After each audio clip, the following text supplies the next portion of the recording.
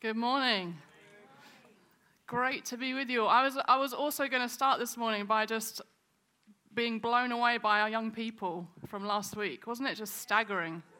I came away just being so grateful for our young people and for our youth team. It was just incredible. So yeah, had a great time. Thought to myself, how am I going to follow that, is what I actually thought. But this morning, I wanted to start actually just by sharing some stories, if that's okay. There are so many amazing things God is doing at the moment. So I just wanted to share a few with you. Sarah, would you mind coming up? This is my friend Sarah Brown. We'll just grab this mic. Look at that necklace. I mean, that is amazing. What is the prophetic significance of that this morning? I want to stand out. You wanted to stand out. Okay, brilliant. Sarah is a teacher in a school locally, and just share what's been going on and what you've been trying to do in your classroom with your kids. Okay, a quick backstory. So we moved here just a couple of days before Christmas, and God got me a job in a school in Great Barford. So I've been there just a few weeks, and I felt really stirred after the prophetic conference, particularly I just felt God say to me that, you know, this is my mountain of influence at the moment, and go ahead and influence it. So what I've been trying to do in my classroom is build a culture of honour and authenticity with the children who are 6 and 7. So I've been involved with TSM for a number of years, so I thought I'd use the activations from TSM with the class. So so far we've done speed encouragements, so teaching them how to encourage each other and not just to say, oh, you've got pretty hair, but actually to talk about their character, and so sort of modelled that to them, how they would do that. And then last week we spoke about the power of their words, and they've got a choice to make every day to encourage and build each other up or discourage. So I gave them all a shield to write on, so they could say, my words are powerful, and arrows that they had to write on things about their character that they want to celebrate. So I introduced it to them and modelled that to them, and then I said, if you're not sure what you want to write, stay on the carpet and I'll help you. To which most of the class just stayed on the carpet. So then I had to line them up and go down the line, encouraging them and telling them what is amazing about themselves, which they then wrote on the arrows and their shields, and they're up on the wall at the moment in the classroom. So bit by bit, I'm trying to change the culture in that classroom. So good, Sarah. Well done. It's brilliant. So good.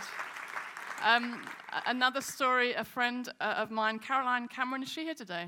No, Caroline is a friend in this church, and she tells this story where she was on a part of her work. She had to go to Guernsey, just one day trip to Guernsey, and as she was packing for her trip, she felt God prompt her to put postcards in her bag. And she uses these postcards sometimes to prophesy over people. She'll get people to pick a picture, and then she'll use the picture to prophesy over that person, to share God's heart with them. So she felt prompted to pack these postcards. Anyway, the day goes on, and she's at the end of a very long day, and she's at security at Guernsey Airport, and they stop her, and they take her to a side, and they have to unpack her entire bag. And she's feeling a little bit frustrated, but the woman who's unpacking the bag spots the postcards and asks her about them. And so she explains, well, these are my cards, and sometimes I use them to share what God wants to say to people. Would you like to have a go? Would you like to see what God wants to say to you? And the lady said, yes, please. I mean, I'm feeling provoked hearing this story. Whenever I'm stopped at that security, I'm annoyed. Anyone else? I was like, get me home quickly. Anyway, the security lady picks a postcard. Caroline prophesies over her, shares about God's love, talks about a recent time when she was criticized, but said, God loves your unique character. And she said the woman was totally blown away, and 6 different times she thanked Caroline for sharing what she'd shared, and she just got to tell her, God loves you. Isn't that amazing? So, so good. And just one more story that I find so encouraging of a miracle. I recently heard a story of something that happened. I was visiting a church several months ago now, and I remember bringing a word of knowledge about someone who needed healing from ulcers, and I was thinking mouth ulcers. But I remember this lady coming up to me at the end, and she had colitis, which is essentially a very, very nasty disease, which is an ulcerated colon. And I remember praying for her and God really encountering her and meeting with her, and hadn't heard anything since. And I recently, just this last week, heard what had happened. And so she explains in her testimony she'd had ulcerative colitis for 5 years. So the whole of her colon was ulcerated, and she'd been put on a waiting list to have a stoma fitted. So we prayed. A few months later, she says this, a few months later, I saw my consultant for my usual checkups. I'd been feeling super well, so I was hoping for good news. To his dismay, the ulcers, inflammation, and damage had completely gone. He couldn't understand or explain it. The need for my operation wasn't there anymore. I told him what happened that day and that I believed Jesus had healed me. He told me he wasn't a man of faith, but even he couldn't help but believe it was divine intervention. Isn't that amazing? So good. And, I just wanted to start with some stories because I just want to say there is so much for us to celebrate. There are so many amazing things going on. That's just 3 stories that represent something of the bigger picture of what God is doing among us. And I remember being part of this church when this stuff is what we dreamed of. I remember those days when we were crying out to God for more and we weren't seeing hardly anything. And I just want to say there is so much for us to be excited about. But also there's always more for us to learn, isn't there? There's always more for us to learn in terms of what it looks like to bring God's kingdom and to do the stuff that he calls us to do. And this morning I'm carrying on our perspective series.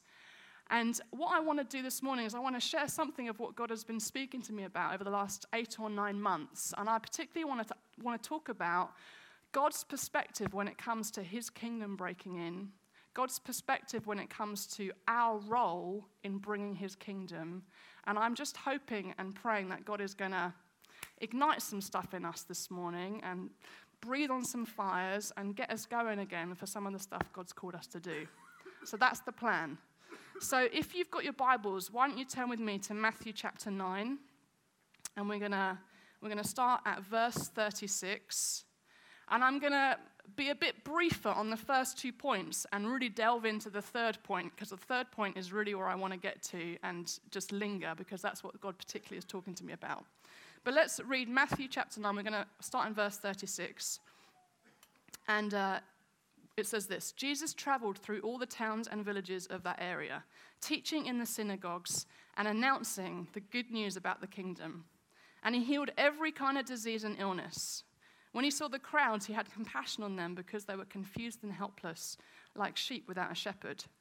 He said to his disciples, "The harvest is great, but the workers are few.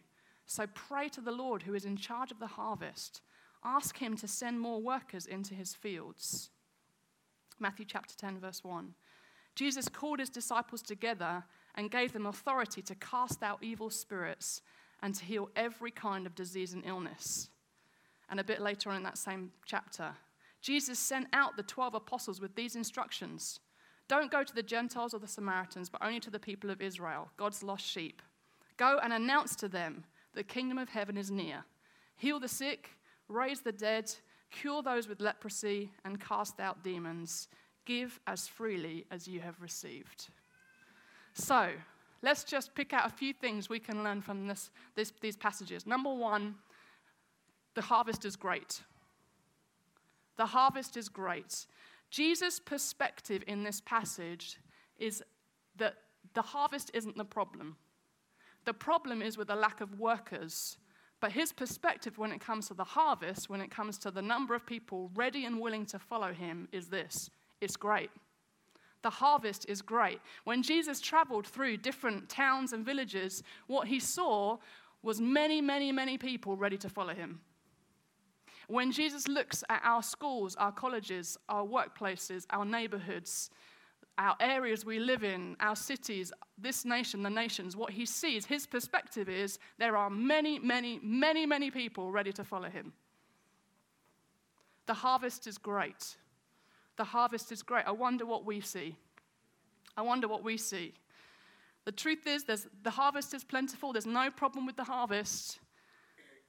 There are people everywhere who are hungry to know Jesus. And I wonder if sometimes we don't see that, we don't see people respond to Jesus in our everyday lives as much as we could, because we don't ask people, "Do you want to know Jesus?" I don't know. Maybe sometimes that's what's going on. And, I think even this morning, there might be some of you here this morning, and you're here and you haven't yet said yes to Jesus, and you're still investigating. But the fact that you're here means there's a hunger, there's a inquisitiveness in your heart.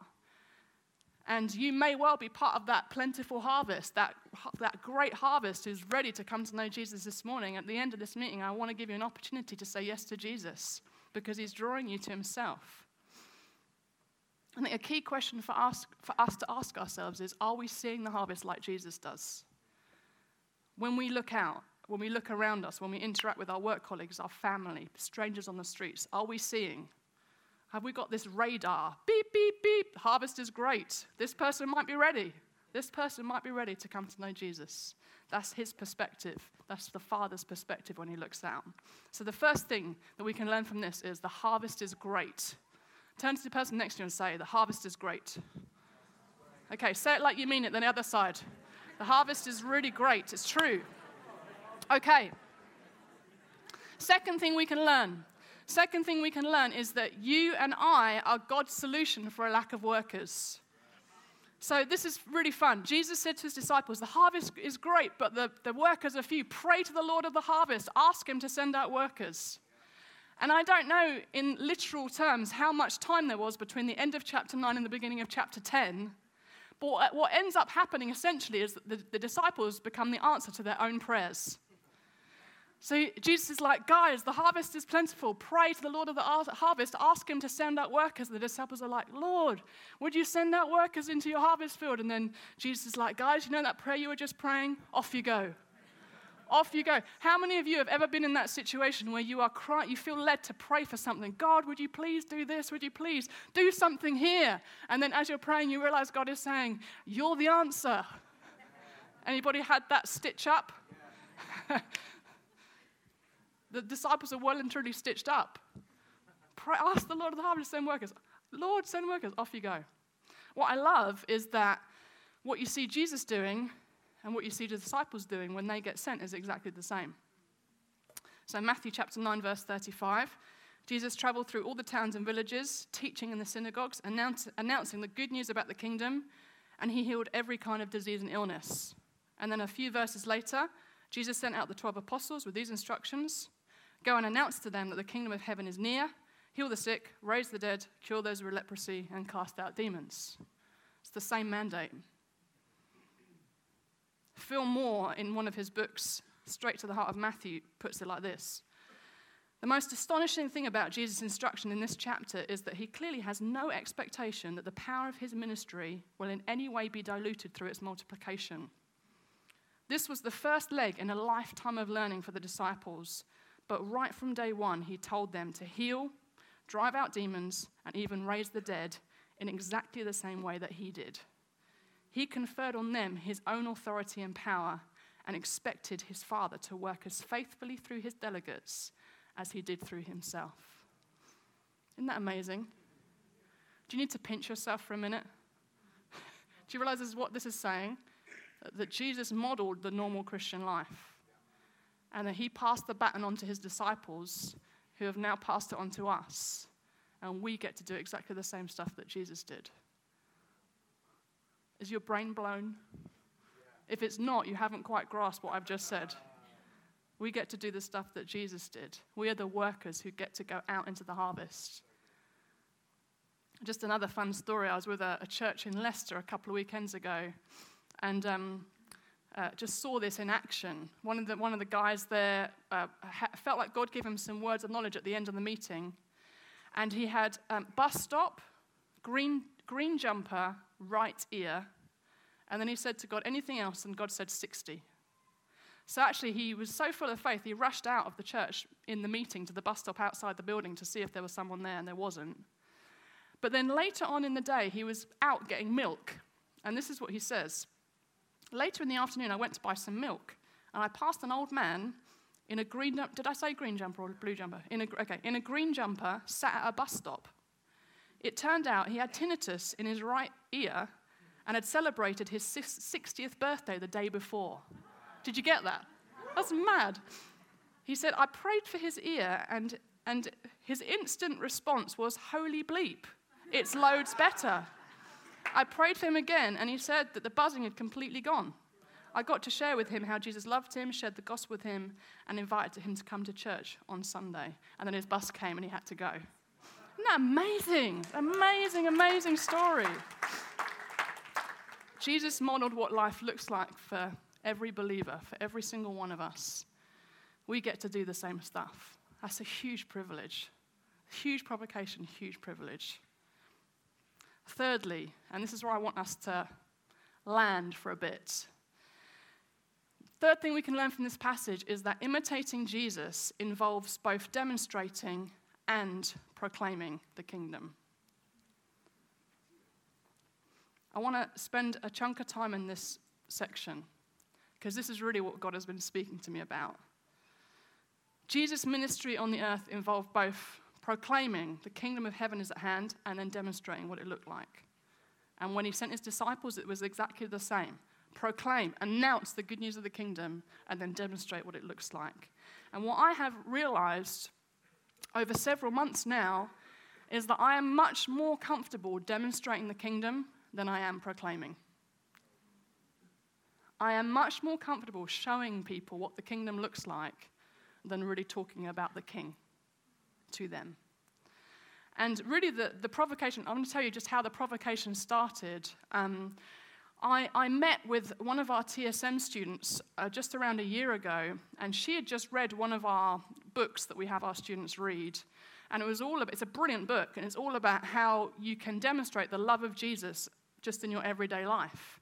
And it's got amazing stories in there of people, serving people, showing God's love to people through serving, through buying them gifts, through encouraging them, through prophesying over them, through praying for them. It's a brilliant, brilliant book. But she came to me because she wanted to talk through. She was surprised that it didn't also talk about one of the ways we can love people is actually to give them the gospel and actually tell them about Jesus. And she was surprised. And we sat and we talked. And I was so provoked by her because she said to me at one point, she said to me, Wendy, if I think about what I'm being taught at TSM, she said, in the same way that you can teach us to have faith, that we can hear God prophetically for anyone we meet, and in the same way that you teach us to have faith, that we can pray for the sick anywhere and everywhere, and we can expect to see God do something amazing, actually, you can also teach us that there's power in the gospel. That when you actually talk about Jesus, when you actually share the good news about who Jesus is and what he's done, there is power in the words you speak to bring change to that person's life. And I was brilliantly provoked, personally. And maybe it's just me, but I wanted to share it with you anyway. And then what was amazing was a few months later, I got to be with this student in India. So this was last year, October time. She's now living there, and she's basically living the life, going into slums and telling people about Jesus. And I had the absolute privilege of going with her on one occasion into the slum. And I was so far out of my comfort zone, you wouldn't believe it. But very quickly walked into this slum, and this woman came up to us, very quickly invited us to go and sit outside her hut. And we sat outside her hut, and I was provoked again by the conviction this woman carries about the power of the gospel, because I was just totally overwhelmed by the physical needs of everybody around me and the massive material needs of everything around me. But what I saw in her was a conviction they just need to hear about Jesus. They just need to hear about Jesus. And so we sat with them. And the other reason I felt thoroughly provoked is because I realized that I was completely ill-prepared to share the gospel. Or to share any of my story about what Jesus had done in my life. So this is what happened. We sat down outside this hut. We got talking, and she's speaking to them in Hindi and relaying to me what's happening. And she turned to me and she said, "Do you want to give them the gospel?" And I was like, "Ah!" And what came out of my mouth was, "Oh, no, you go for it. I want to learn from you." Now, just to confess, that's code for I've got absolutely no idea what I'm doing. I feel totally out of my comfort zone. I have no idea what to say. I mean, I have to be kind to myself. I was in a completely bizarre environment like I'd never experienced before. But honestly, I was like, "No, you do it. I want to learn from you." So she gives them the gospel, and they have this conversation. She's relaying stuff to me. And then she turns to me and she says, why don't you tell them some of what Jesus has done in your life? And I was like, oh no. And before she gave me the chance to say yes or no, she turned to them and said, would it be okay if Wendy shared some of her story? And they're like, yes. You're like, and I would just, honestly, guys, I'm so glad you weren't there. I bumbled my way through. I used to be really insecure, and the Lord came and I met Jesus, and it was so awkward. But they were so lovely, so receptive. And my lasting memory from sitting outside that hut was how close God was. Like, his presence was so unbelievably close, and just seeing the power of the gospel. So at one point, you could see the conviction coming into their minds. They were Hindus. You could see them start to question. And one of them actually said, I think this is true. I think this is true. But they also realized, they began to ask, if we believe in Jesus, do we have to stop believing in all these other gods? And we had to say yes. They were beginning to grasp what was going on. Why? We just told them the gospel, and God broke in and met with them. It was a beautiful moment. And as I reflected on that experience, I realized, to be honest with you, I'd built up a little bit of shame about the gospel and talking about Jesus. I don't know if anyone else can relate to this. I've reflected on other times when I've been out with my very good friend Claire Coggan, who is brilliant at proclaiming the gospel. And we've got into conversations about Jesus just because that's what she does. And far too quickly, for my liking, she asks them, do you know Jesus? And I'm like, I just want to back off here. I want the ground to open up, swallow me. But I reflected, why? Because I've got some shame. Actually, she's doing exactly what needs to happen in that moment. Do you know Jesus? What's wrong with asking someone that question? Do you know Jesus? Would you want to know Jesus?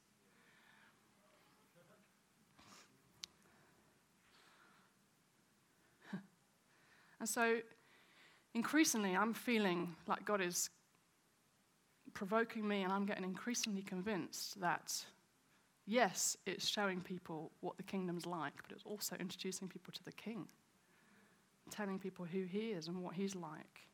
And of course, loving people has got to be the motivation for proclaiming the gospel, just as much as it is demonstrating the gospel.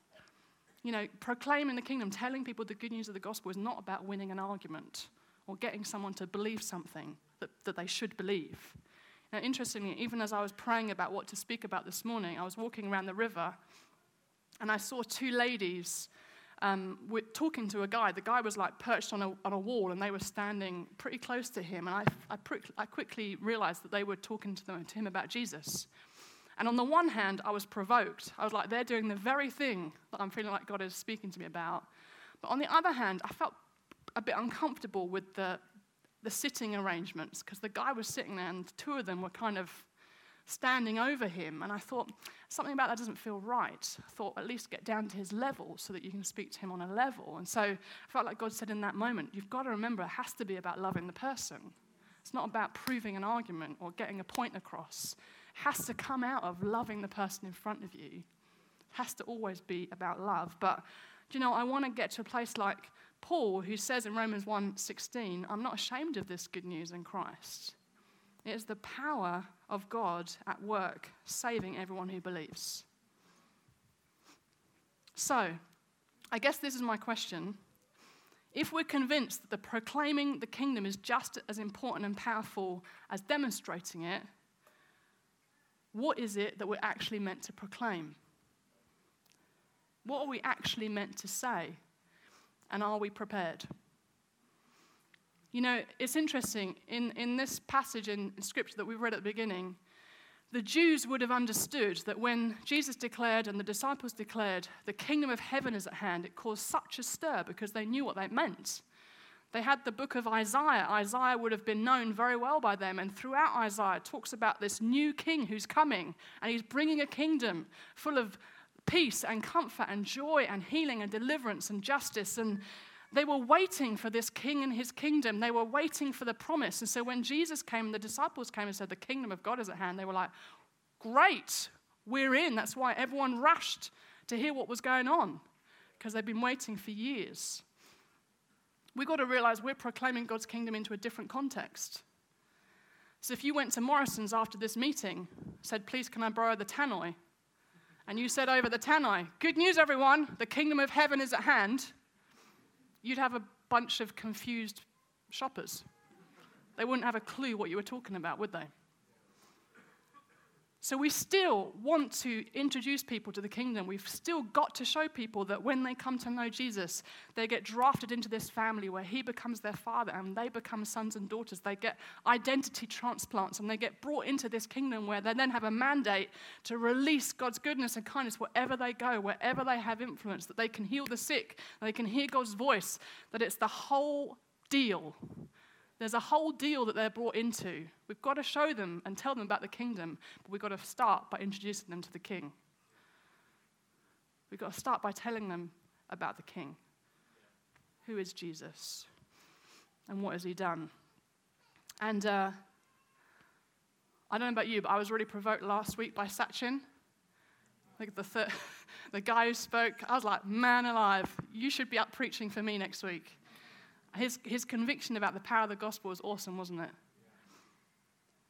Do we feel ready and confident to give the gospel to the people around us? If I said to you, you've got 1 minute to tell us the gospel, would you freeze? Or would you run away? Would you want the ground to swallow you up? Or would you know what to say? Would you have some thoughts about this? I thought it would be fun to give it a go, actually. Don't worry, I'm not going to get anyone up the front. Steve Westwood was like, don't pick on me. Saw that, like, what? I'm not going to get anyone up the front, but I thought, I'm going to talk through the key points of the gospel, okay? It's not a formula. We've got to realize we've got to be led by the Spirit. But I want us to give it a go with our partner, and I'm going to time 1 minute, and we're going to see how we go at giving the gospel in 1 minute. And then we're going to switch over and do it back to the other person, and just get our gospel muscles building a little bit.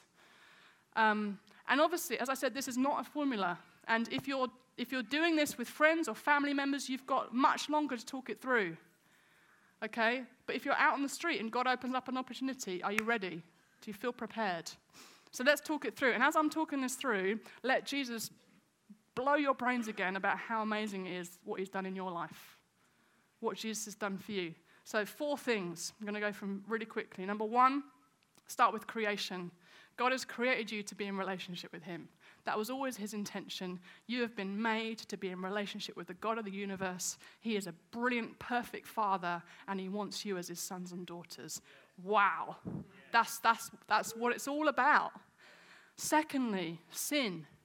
We have chosen to turn our backs on God and go our own way where we are at the center of our lives and we are living for ourselves. Our selfishness, our greed, our pride, the wrong things we think, the bad things we say, all separate us from the relationship we've been made for. And nothing we can do can get ourselves back. We're stuck. We're stuck, separated. 3, Jesus. 3, Jesus. The great news is because God loves us so much, he sent his dearly loved son so that Jesus could take all of our mess, all of our mistakes, all of our sin, our selfishness, our pride on himself in his own body. And he died on the cross. And when he died on the cross, he was punished in our place. And he died in our place. And then the great news is he came back to life and he defeated sin, he defeated death, he defeated sickness, he defeated every single power of darkness. And he is now risen again in a place of complete and utter victory, which means that we can come back into relationship with God. We can be forgiven. We can be washed clean. We can come back into the relationship with God we've been made for. 4, choice. What do you want to do with what I've just told you? Do you understand it? Do we need to talk about it some more?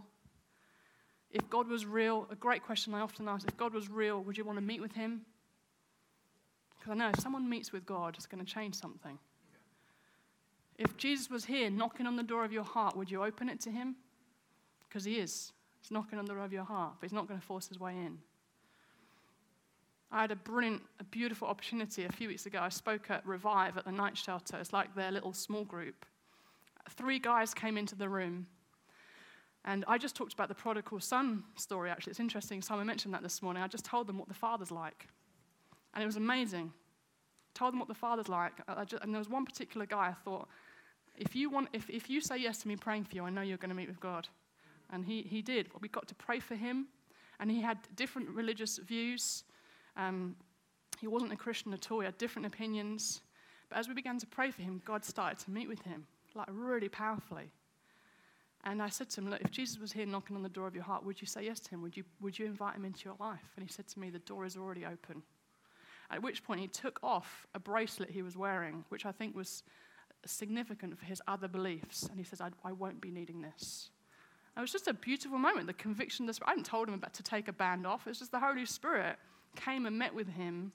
And in God's presence, he realized, I need to change this and I need to change that. And he opened his heart to Jesus. It was amazing. So, let's give it a go, shall we?